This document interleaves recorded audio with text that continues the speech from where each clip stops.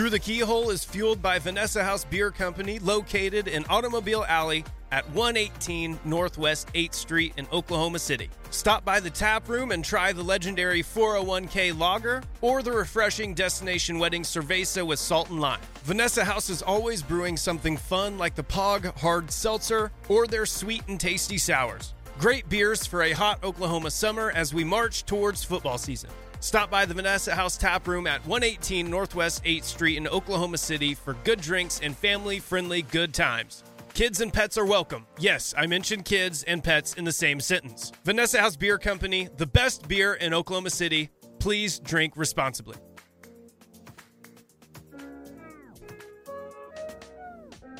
It's called Hollywood! Lights! Camera! Action! Hollywood Brown! CD Lamb still running! It's a corner! CD! For the TD! People don't know what it is to be champions. Oklahoma invented it. Hey guys, this is Peyton Guthrie, joined as always by Matt Burden and Alan Kinney. Starting the podcast off a little bit differently, the podcast you'll listen to, which is Through the Keyhole, an OU fan podcast brought to you by Vanessa House in Oklahoma City, the number one brewer of my heart and dreams and souls and desires. Before we really jump off, I want to say big shout out, big congratulations to Matt, engaged man. Does it? Mm-hmm. I mean, oh man. Is it the weight? Is it just heavier? I mean, when you wake up in the morning, I mean, how's that happen? I feel great, man. It's all smiles, all good vibes over here, man. No, dude, she's awesome. And Peyton, you've met her a bunch, man. She's great, man. She's my sugar mama too, so that's good. She allows me to still work at the radio station, which is good.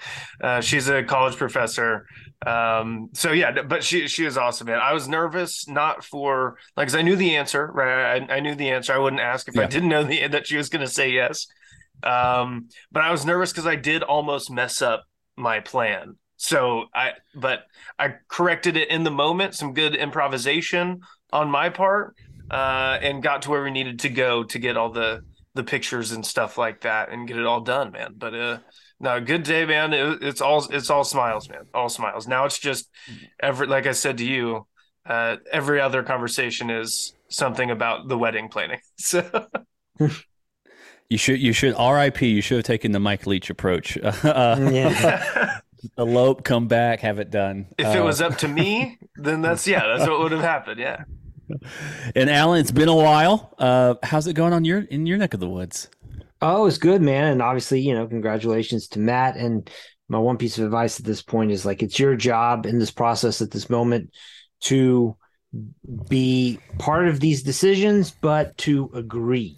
Yes. That's my one piece of advice here. But no, I'm doing well, man. Just got back from a trip to California. It was really nice, sunny and warm, all over Southern California, good times. And man, it's been a while since we got a ton to talk about here.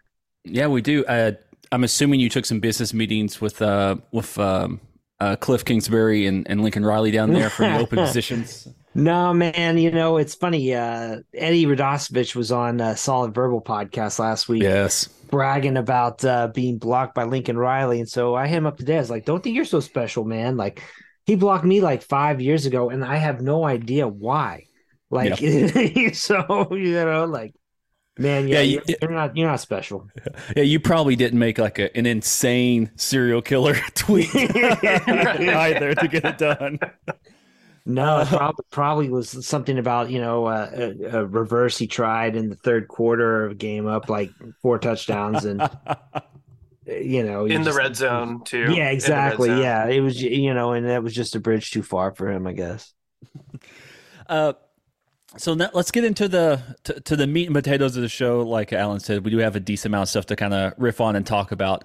It's been a little while. We've had some stuff. Hopefully you guys have enjoyed what we've been able to piecemeal together while the three of us have been kind of in and out and on the Patreon as well at patreon.com/through the keyhole. Had Christine Butterfield on to kind of give us a tournament breakdown throughout the entire time. Each round really helped out. And then luckily the team she covered won it.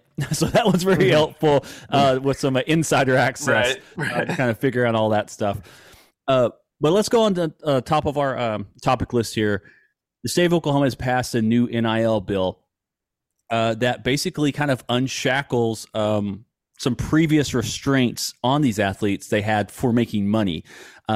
Beforehand, they had to have some sort of agent relationship or some sort of agency relationship in order to enter into NIL deals. And you could say that was probably due to wanting to make sure the athletes, the kids, I'll say, had some sort of prudent financial, fiscal, advice taking on these deals or something. But this new bill has kind of rolled that back and saying, hey, you can enter into anything as you want, one-to-one. And the main key concept of that is a lot of these guys and girls won't be making enough money to have an agency, have an agent, and have to deal with that cut they have to lose and all that type of stuff. I want to pitch this over to you. I know NIL is not your favorite thing to talk about. I randomly find it kind of interesting because the law process of it and trying to figure that part out. But the whole idea of it being in recruiting, I think, is a giant bore. But what is this just the price of doing business for the state of Oklahoma that they needed to remove of this nature? Or do you think this is a better thing to allow these students to have, unfettered access to NIL deals without needing to have some sort of oversight from an agent or an agency? Well, I mean, the whole agent thing, like you mentioned, just makes it kind of, again, no agent's going to take commission for some of the, for a $500 NIL deal or something like that. It's just it's the idea of needing that middle person there just doesn't make sense. I mean, looking at this article from KOCO about kind of what the bill does, looking at the Greg McCourtney here is the senator who sponsored the bill, wrote it. He says this is essentially this exact same legislation they have in Alabama. The quote is, "I know that Alabama has a bill like this, so if we don't allow our athletes to be compensated for their name, and Alabama does, they're going to continue to bypass in football and every other sport." So yeah, I mean, I think it's got a point. If this is what Alabama is doing, my guess is that it's probably going to be the set up to be the most competitive type of arrangement. I guess one other thing to think about here too is, what does this mean for players who are recruits? Is it easier? Does it make it easier to recruit if players don't need to have an agent? Does it make it easier to come to some kind of NIL agreement that's above board? I honestly don't know. But these laws, I just like you said, I admittedly, I just find them so boring at this point. Yeah, the thing that's interesting to me is now to see this scramble and this kind of reversal of how they wanted to do things originally. Because just in January, the state of Oklahoma was passing a bill, or trying to pass a bill. I couldn't keep up with it. Barring the state institutions from labeling students as athletes as employees. Trying to get in front of that. Then now they're kind of, and maybe it is of the same vein, but I kind of see it as before these bills and stuff were somewhat restrictive, and now they're thinking, oh crap, due to competitive advantage, we have to completely reform all these laws and stuff we've passed because of your favorite football team. Yeah. Which is such a weird way to look at law. It's like, how does this impact my favorite football team? But that's just kind of, that's just kind of where we are right now when it comes to this type of thing. Matt, is, from your perspective, being on the franchise, and you guys, have the interviews, you're talking to the players, you're making sure things are getting done, especially in the spring when the only thing we're getting is sound bites and stuff like that. Do you guys hear anything, or or have you experienced any of these things of these, the players trying to do you think their day to day has changed by trying to hunt these NIL deals down and trying to deal with that aspect of it all, on top of having to talk to local media and be in the film room and be on the court or on the field practicing? Right. Excuse me. I really haven't heard anything like that. I think in reality, at the end of the day, the players don't care about any of that. Obviously, they want their money and all that stuff like that. Like if they can to maximize that potential for sure. I think at the end of the day, all they really care about is playing ball, like whatever it is. If they're playing football, basketball, whatever. Um, this bill to me just reads like, I mean, comparing it to Alabama, obviously Alabama doesn't have a pro sports team, so they're like Auburn, Alabama. Those are like their pro sports teams. Very much has been the same way with OU and OSU for that matter. Before the Thunder came, and then even still now, like I mean, they don't have a pro football team, anything like that. It's more so just like, hey, we are still a majority like college dominated state. So we need to keep up with the Joneses, who are kind of also doing that. But as far as like the players are concerned, I mean, to me, I think at the end of the day, they just want to play. They just care about playing ball. Really, I know, and kind of as like a professional would. Like, hey, yeah, my agent takes care of all that other stuff and tells me where to go and what to do. But my job at the end of the day is play ball. Yeah, I mean that side of it is very helpful. And to talk about playing ball, let's go ahead and transfer over to a little bit of recruiting talk you're going to get here. We do have now the 2024 and 2025 quarterbacks locked in with Michael Hawkins and Kevin Sperry. The position that everyone was kind of wringing their hands over when Brent Venables first took the throne from Lincoln Riley, forcibly kicked him out of the room. Was how is OU going to continue recruiting high level quarterback positions at the quarterback position? Now we've got Jackson Arnold, so this next one is going to be an off cycle guy. So we've got Michael Hawkins coming in, 4-star for the composite side. Doesn't have the greatest offer list, but my assumption is that is mainly due to the fact that everyone kind of saw the writing on the wall that this is going to be an OU win at this point in time when OU pulled the trigger. But now also having Kevin Sperry. Matt, when it came to this, because you got Jeff Lebby, you've got rumors of Jeff Lebby being approached by Alabama multiple times, over and over again. He said, he had to deny them thrice, however the biblical story goes.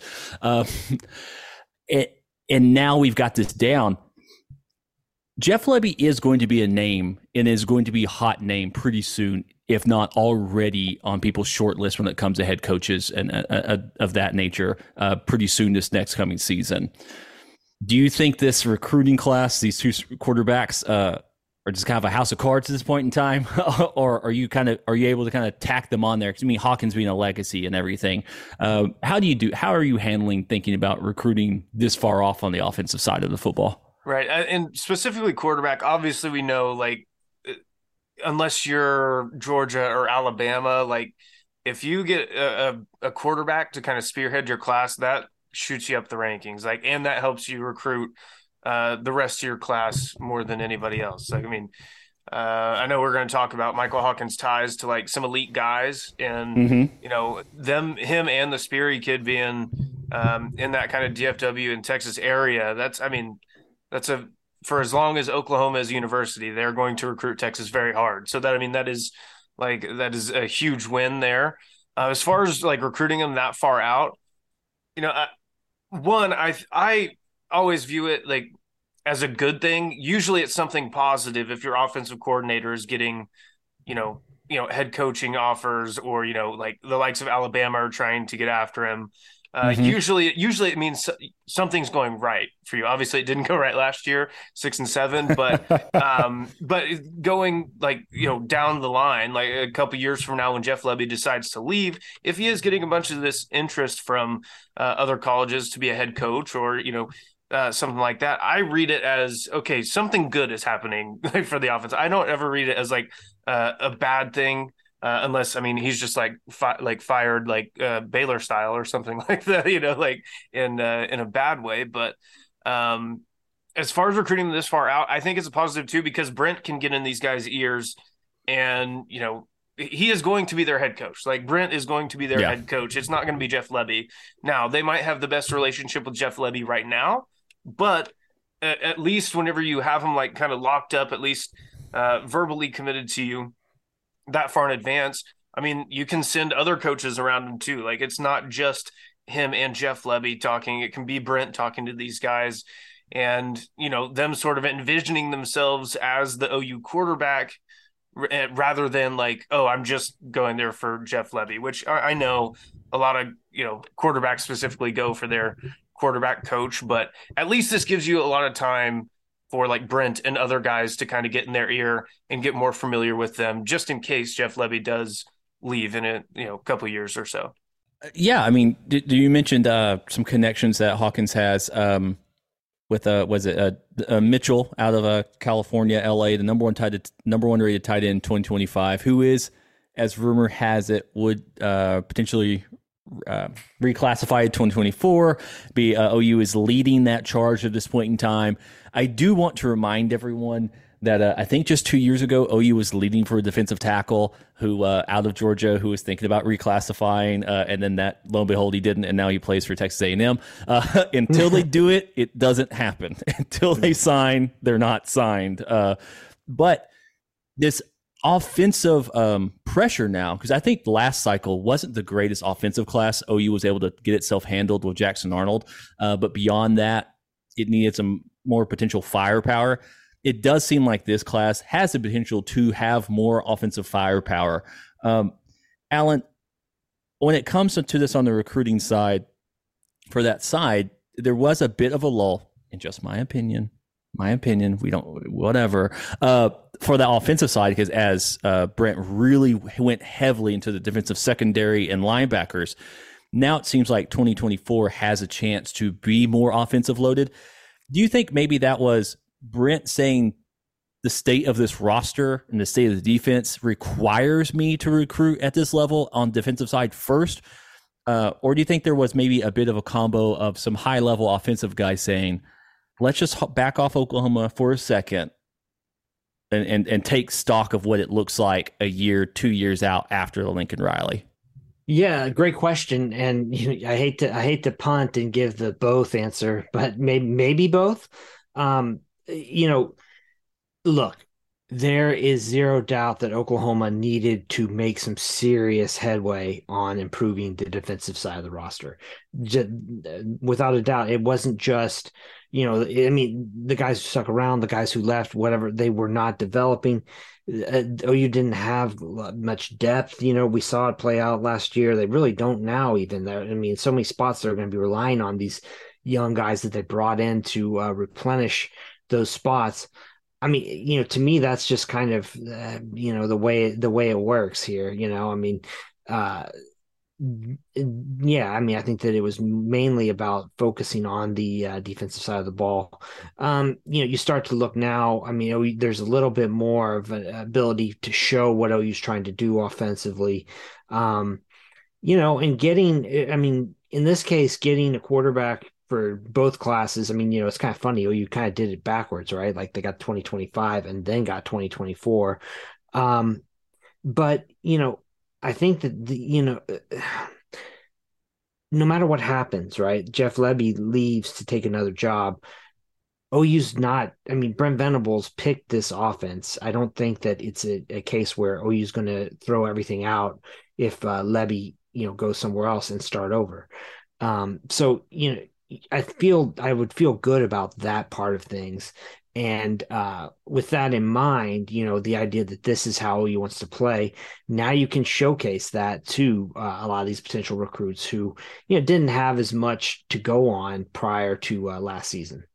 And as you talked about, this is, Lebby is kind of foundation building for this style of offense. And I believe my intuition is that, you've got a guy on staff right now, an analyst position, offensive analyst, Seth, who potentially could step into that role pretty easily. You keep it in-house and everything of that nature on the offensive coordinator side of things. Or you've got DeMarco Murray right there, who everyone is raving about making his potential steps as offensive coordinator and head coaching, just kind of how he handles himself. So there could be some continuity there on the offensive side of the football, which was already carried over from Lincoln Riley, because that whole part of the staff basically stayed beyond drama on the back end of it and losing the wide receivers coach. So you've talked about a little bit about what Brent's having to do kind of defensively and everything. It is spring. We have spring game in 2 weeks, I believe, 2 weekends from now. I'm not going to lie to you. I'm on some Discords and everyone's posting pictures and everyone's saying, did you see so-and-so? And it's usually just a picture of a football player looking like a football player and someone saying, oh, wow, buy all the stock. Spring, hope springs eternal right now at this point in time. Matt, how do you protect yourself from it's easy to fall into it of saying, yeah, they've got to get better. Bowen's been here 3rd year now. He's going to be great. He knows the system. Key Lawrence, finally healthy, so on and so forth. Don't talk about the defensive tackles. That will get figured out, obviously. But how do you guard yourself, or do you just allow yourself to fall into it and say, hey, it's sports. You're supposed to fall into it?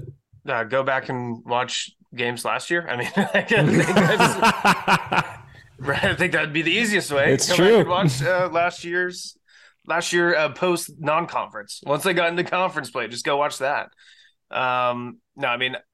Listen to the schedule, I think is very good. It's very favorable for Oklahoma, in my opinion. But I remember watching all those games last year. I don't know how else to put it. They went 6-7, man. I don't know how.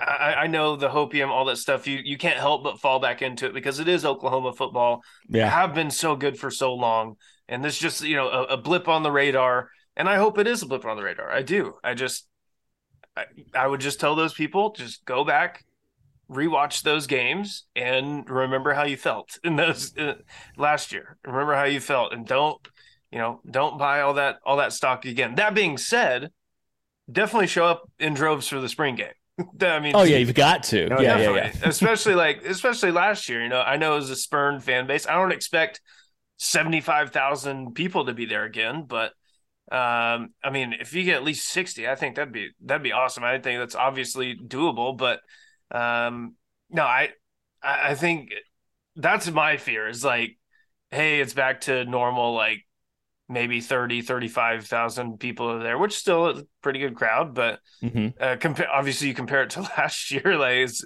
nowhere near that. And you're still celebrating a Heisman Trophy quarterback again this season. Like, I know he's not as beloved as Baker Mayfield is, but I think he's the best quarterback to ever suit up for OU. And Kyler Murray, he's just so dynamic, man. I hope that people show up and show out and show a ton of love for Kyler as well, because he absolutely deserves it too. Especially too, because to kind of parallel him and Baker, Baker, I think needed that last year. I think he needed to be around, a place that loved him and that welcomes back with open arms. And, Kyler, with the way his season ended, tearing his ACL, and then, you have all the offseason stuff with one of his offensive linemen calling him out, saying that needs to grow up and stuff like that. Everything that's kind of happened this past year with Kyler Murray off the field, I think he needs that too. And he's always been ride or die for OU. Since he stepped foot on campus, he has always been ride or die for OU. Kyler has. So I just hope that the fans show up in droves again, because Kyler absolutely deserves it. Have we had a look at the statue? Has anybody leaked that by any chance? Or is it still hidden? Still hidden. So do we think he's got the baseball bat? That's a total Bo Nose situation. Yeah, the Bo Jackson. Yeah. I guess, Alan, I'll ask you the same question. Or maybe from a different perspective. I want to be hopeful. I do. I want to be hopeful for this coming up season. It's like that. And I know it's a decent ways away, but it just is funny because this is no disrespect to anybody whatsoever, but someone was reposting Brandon Drum stuff, and I love Brandon. He's very connected. He stays connected. He hustles in a way that I would never do. I'm not playing. I'm not jumping on Fortnite and figuring out what these kids are talking about. This is not what my life to be. But people are posting his stuff in there. It's always so and so's great. So and so's doing good. It's like boom, boom, boom. Not a bad thing's happening in spring practice. How do you, Alan, kind of shift through the tea leaves of that? Because I think Brent Venables kind of gave us a playbook of how to listen to him talk last year. in which everyone got excited, but we kind of missed the obvious things he was saying of we're stripping it down to the studs. This isn't going to be as great as you think it's going to be. And he's saying not a lot of similar stuff, but he is saying somewhat similar types of things now, but in his regular positive, anecdotal way. How are you kind of shifting through the tea leaves, so to speak, about what to think about OU coming in the fall after the spring? Yeah, great question. I think to a degree, part of it is about reorienting yourself in how you look at last season. I've been reading all this stuff about like, oh, well, Venables made X mistakes, X, Y, and Z during game management or whatever, and like, I've kind of like completely reset when you look at how OU was operating out there. Like, basically, it was, a team built around some significant limitations. And, it was a kind of a situation where Venables wasn't compromising on what he wanted to do just to win games last year, right? Like he wasn't sacrificing the long term, I think, for the short term.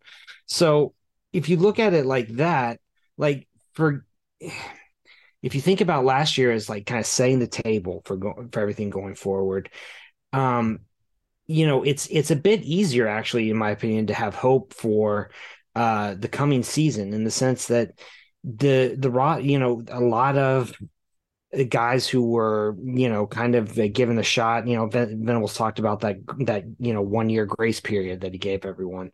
A lot of the players who were given that shot, we found out how many of them, could thrive and how many of them needed to find a new home.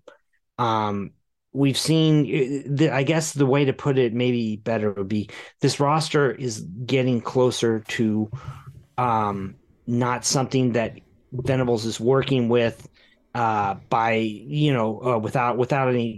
as much choice in the matter. He's getting more guys that are built in the mold of players that he wants. So keep that in mind. But I don't know. This is without playing any games. It's always seeing playing games. It's always very difficult to separate the wheat from the chaff.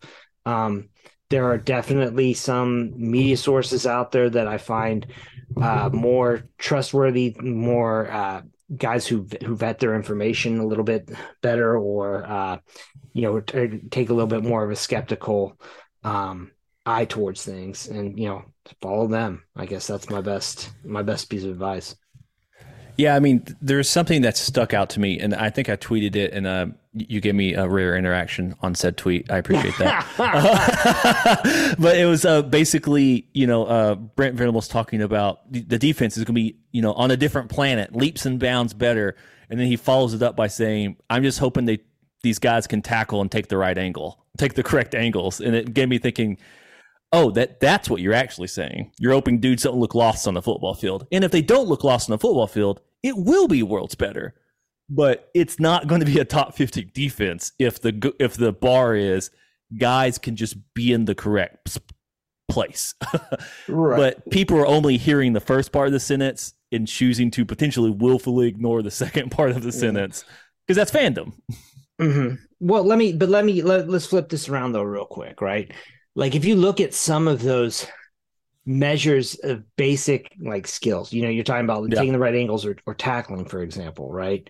Like, Bill Conley has a stat. I don't know if I've got Bill's numbers up here at the moment or not, but he has a stat about, it's like tackling, just measuring how well do you actually tackle.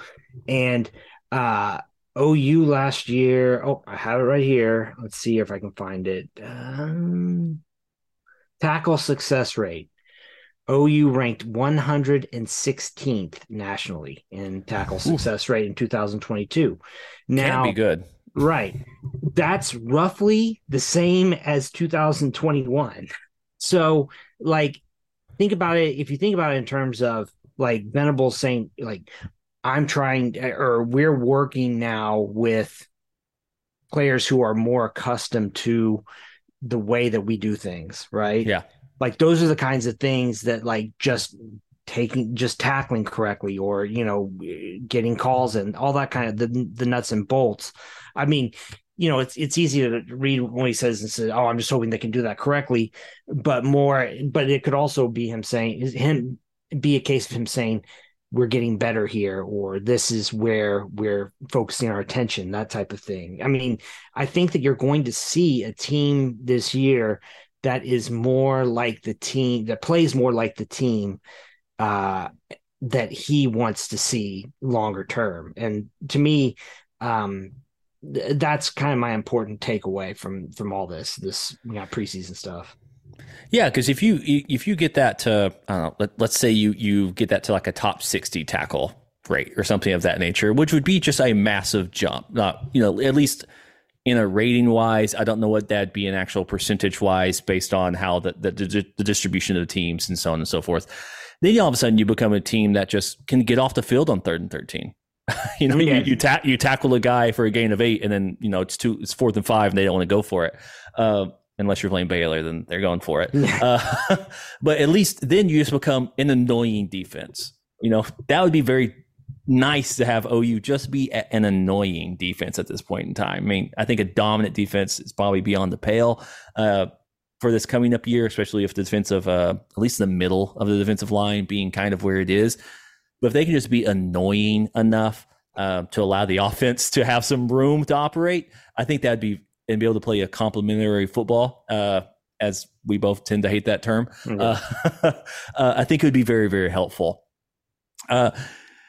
I guess we're gonna close the book on football for a moment and move on to OU basketball. Over on the Patreon, I kind of wrote just a little, very small retrospective over the first 2 years of Porter's thing, just a paragraph each, and just highlighted and compared it to the first 2 years of Lon Kruger's seasons here at Oklahoma. Both kind of dealing with some similar things. I've had some pushback from people saying, well, Porter's really in this mess because of where Lon left it. Well, Lon also came in when OU was having to deal with NCAA issues and stuff like that as well. Now had more talent on hand, but had some restrictions and things of that nature. And the thing that really highlighted out of that is, man, Lon really truly was a Hall of Fame college basketball coach and could win ball games. And Porter just doesn't seem to be potentially at that level for whatever reason. Is recruiting a much higher clip and a much better clip. It just hasn't translated over. Now I excuse some of that away with transferring in and out and COVID, impacting. But basically, he's not having the same sort of instant success like Lon did. Lon had an improvement for year 1 over the previous regime, and then a massive improvement for year 2. Porter obviously did not see that and actually saw a regression from year 1 to year 2. Matt, you're our basketball guy. Is year 3 it? I mean, was the Notre Dame stuff like Lon, not Lon, but like Porter, like agent trying to do something? I mean, is this the make or break year 3 for? I mean, is it going to? Is 500 going to break it for him? Does he need to win some ball games? Oh man, he definitely needs to win some ball games. I think the main thing is, man, just the roster turnover that he's had to do every single year. I mean, since he's got here, I mean, you're replacing 7 guys every single off season, and from whenever he started, it's just he started with, I think, what did I say, 4 guys from that team, Emoji Gibson, Rick Asansa, Jalen Hill, and Elijah Harkless. Jalen Hill this year was the only player left from the Lon Kruger days. And then he's in the draft / transfer portal now. It's just the thing I saw with Lon too is that guys got better year after year too. They developed year after year. I mean, obviously look at Buddy Hield. I mean, you ever heard of him? Ever heard of him? Yeah. But I mean, Buddy Hield, whenever he got here when he was a freshman, I remember watching, I was I don't his shot looks funky. It just, I was I don't know if this guy's it. And then, he literally just got better every single year after that. And obviously was, player of the year his senior year. And I don't know, it's just guys like that, taking a guy, Ryan Spangler, out of Bridge Creek, Oklahoma. Yeah. I mean, who got better every single year, but was a very good high school basketball player and got better year after year. A guy like Jordan Woodard out of Edmond Memorial High School, who point guard got better every single year that he was there. And then it kind of all came to a head when that Final Four run. A guy like Isaiah Cousins gets better every year. And, I don't know what has gotten lost in like the translation there, or like what Porter has done, but it doesn't feel like guys have gotten better since they've either stayed the same or gone back. Like, I mean, and two, like whenever you have to, use the transfer portal a lot, I get it's a good thing, right? For whenever you lose a lot, you bring a lot of guys back, but you don't want to rely on that because, you don't hit all the time in the transfer portal. You don't hit. And, the guys that are surefire things, they're not going to OU, like the Max A. Smith, who is just from ORU, goes to Texas Tech, or I think he went to Texas Tech, but those guys aren't going to OU. And instead you're relying on the Groves brothers from Eastern Washington, who made their name in one game in the NCAA tournament. That's it. Yes. They played one really good game where they couldn't miss. And then, you're stuck, playing Jacob Groves so he can go 1 for 6 from the 3-point line every game. Like, I don't know, man. It's got to get better very fast, but it's going to be difficult. I do like the guys coming in, the freshmen coming in, the Cole and the Cooper kid. I like them a lot. I love Milos Uzan. I think it was John Hollinger or Jonathan Gavoni, one guy, one of those guys at ESPN. I think it was Gavoni, but he put out a mock draft for next year's, not this upcoming draft, but next year's NBA draft. And, because he wanted to get the clicks because Bronny James is in there. But in the second or third pick in the second round was Milos Uzan. He had him on there. So like Milos Uzan, that's a kid that has a chance to get drafted as of right now. Like he has an NBA future. I really like Otega Owe. And you just got to get a big guy. You got to try at something, man. You got to try to get a big guy at some point who is athletic. But again, like I said about the transfer portal, man, that's easier said than done because those athletic big guys, as you just saw, Eddie Lampkin from TCU, he would have been perfect. Mm-hmm. I think he would have been perfect coming up, at 35 to Norman from TCU. Instead, he gets snatched up very quickly after Ed Cooley gets the Georgetown job, mere hours after he gets the Georgetown job. So it's tough sledding. It does need to get better. As far as make or break, I don't know. It might be a make or break for Porter himself, where a job like Notre Dame comes up and he's like, yes, agent, please give me this job. Like, I don't know if Joe Castiglione would fire him, but it might be more so of Porter being like, I'm done with this shit. Like I'm done, turning over my entire roster every single year and not really having a good chance at getting some of these quality guys from the transfer portal. Yeah. The thing about that though, and it's my only pushback, is it's like he's the hot dog guy standing there. I'm trying to figure out how all this roster management's not happening. It is on Porter. Don't get me wrong.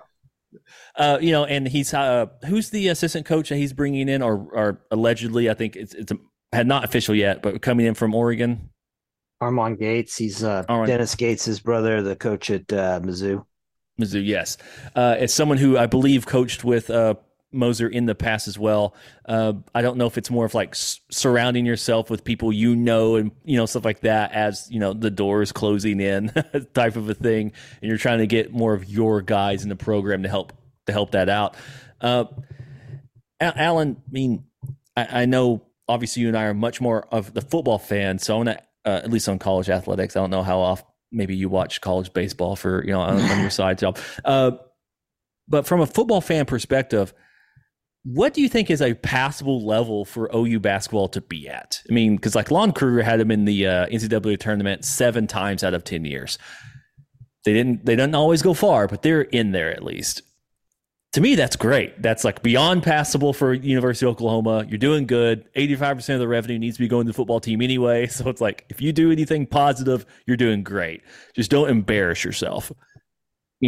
Porter's going, I think, finished like 7th and 7th both years or something along those lines, maybe 7th and 8th and in the Big 12.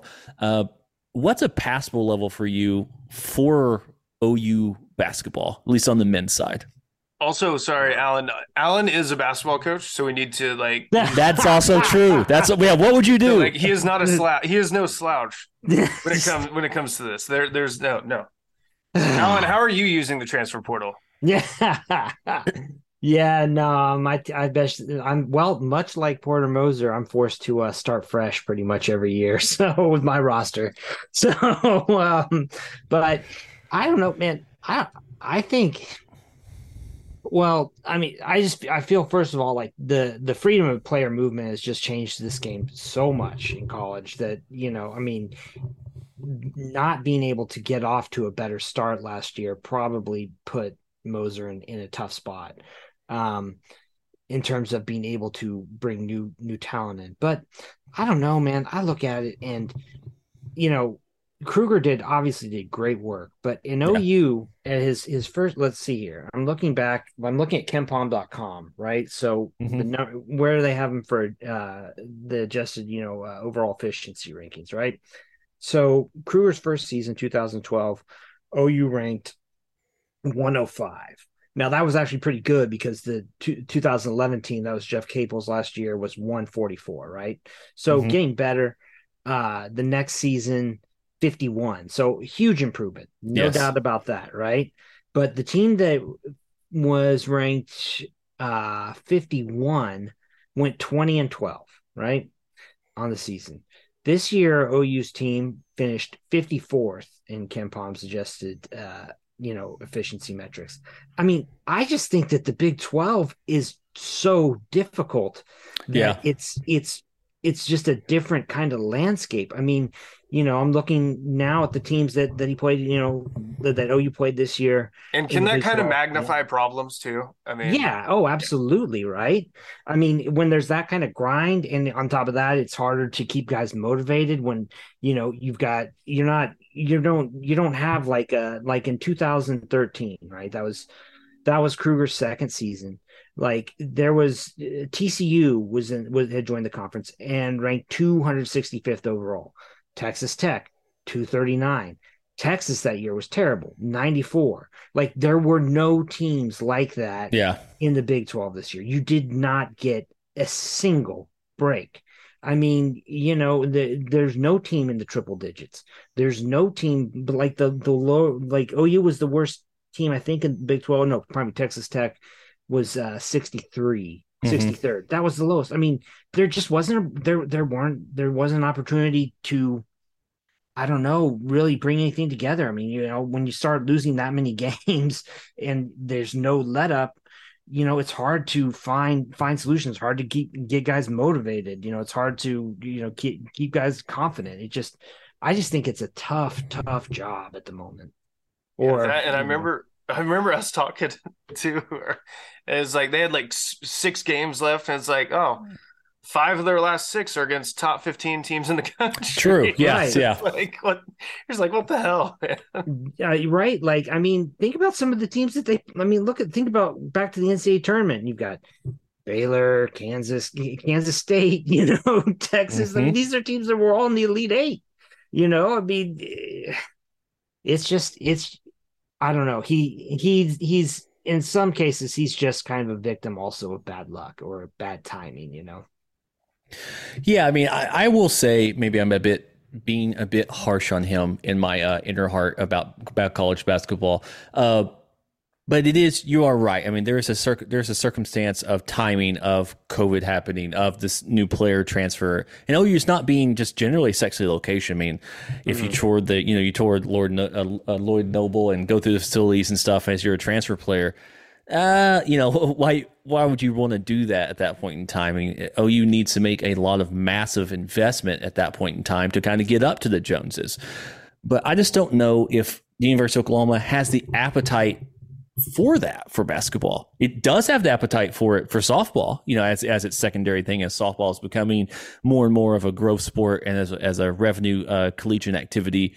It just seems like basketball, I don't know. It just seems like it just may be too tough of a nut to crack for It's the always University of Oklahoma. it feels like the most wishy-washy Yeah, sports, right? The most fair weather of the OU sports, right? I mean, if football's bad, people are still going to show up in droves. I Yeah. mean, they're still going to. Yeah. I mean, look at last year. I mean, it was all. I mean, people were still showing up last year.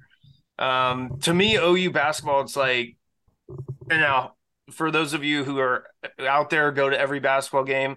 I'm not talking about you. I'm talking about the majority The of five fans. of you. Yeah, you're right.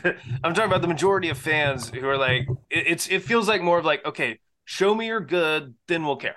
Like then we'll care, then we'll start showing up, all this stuff, and that's just it's a tough sell because when you're not good, you bring recruits in, you bring transfer portal guys in, they see the atmosphere at the OU games, and it's just like it's dead. Whenever they're not any good, it's just dead.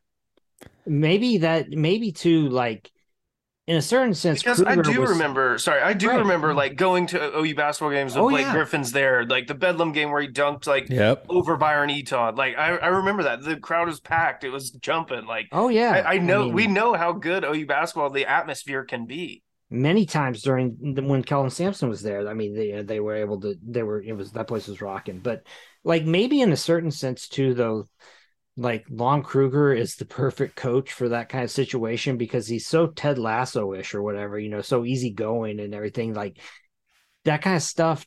I don't know. Nothing really seemed to get to him, if that makes sense, and maybe he was just kind of perfect for OU in that sense that, there weren't a lot of highs and lows with him, I guess would be the way to put it. No, I think that's right. I mean, there are obviously some whispers and stuff about personality issues and with the current coaching staff, and who knows, maybe it's just like he's a tough coach. Yeah. But and then Lon met his match with Trey. I mean, with everything that was going on there, Trey needed someone to say, "Hey, stop being an asshole. Let's play basketball." Yeah, but no one would, and no one did, except for I think there was a game where it was like borderline like a mutiny from the other team, from the OU's team. I can't remember what it was. But Trey like barely tried to play that game. It was like almost like a Kobe type of situation where he like shot the ball twice. I think that's kind of where it is, but I do want to make that comparison to softball again, is that it took softball, 20 years of sustained success and sustained foundation building, sustained fan base building to now have this full investment, getting the stadium, getting everything of that nature, and like completely at this point in time being clearly and obviously the clear number 2 sport in the University of Oklahoma. And it had to completely, win multiple national championships in a row, and it had to, set ESPN records and all that type of stuff to kind of get this investment from it. So I do think, Matt, you do have a thing there where it's just prove you can win for a while. Give me 5 years of good basketball, and then we'll talk about something. But it kind of becomes like a Glenn Gary, Glenn Ross type of situation of, well, if I just had the good leads, so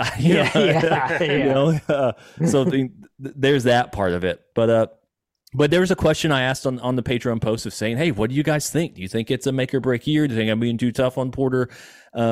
Because I didn't think about it from the Ken Palm perspective. I looked at it from recruiting and just from the caveman, W's and L's, because at a certain point in time you get in the NCAA tournament based off those W's and L's. Yeah. But Porter is recruiting much better than Kruger was. He is bringing higher talented guys in.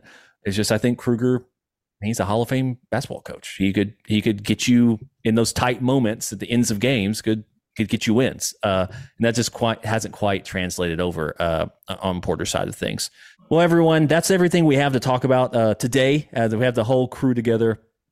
It'll be kind of ins and outs. I'll have Jay Belzer on once again, the headline of Athlete NIL, the one that the main Sooner NIL collective is part of that branch. I want to talk to him once again just about how that collective is navigating these new state laws across the board and how it's specifically impacting the University of Oklahoma over on the Patreon. Try to get that recorded next week to kind of get some more inside of inside the mechanics of what OU's trying to do there while trying to compete on the recruiting landscape. But I appreciate it, guys. Alan, Matt, you guys have anything else you guys want to add? No, man, I think we hit it.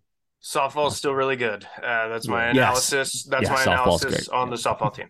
Yeah, if you haven't had a chance on the public feed, go listen to Jackie Wynn's episode. She really broke down the softball team really, really well, especially after that the Texas series where was it Mike White thoroughly embarrassed himself in front of a camera and then got thoroughly embarrassed on the diamond.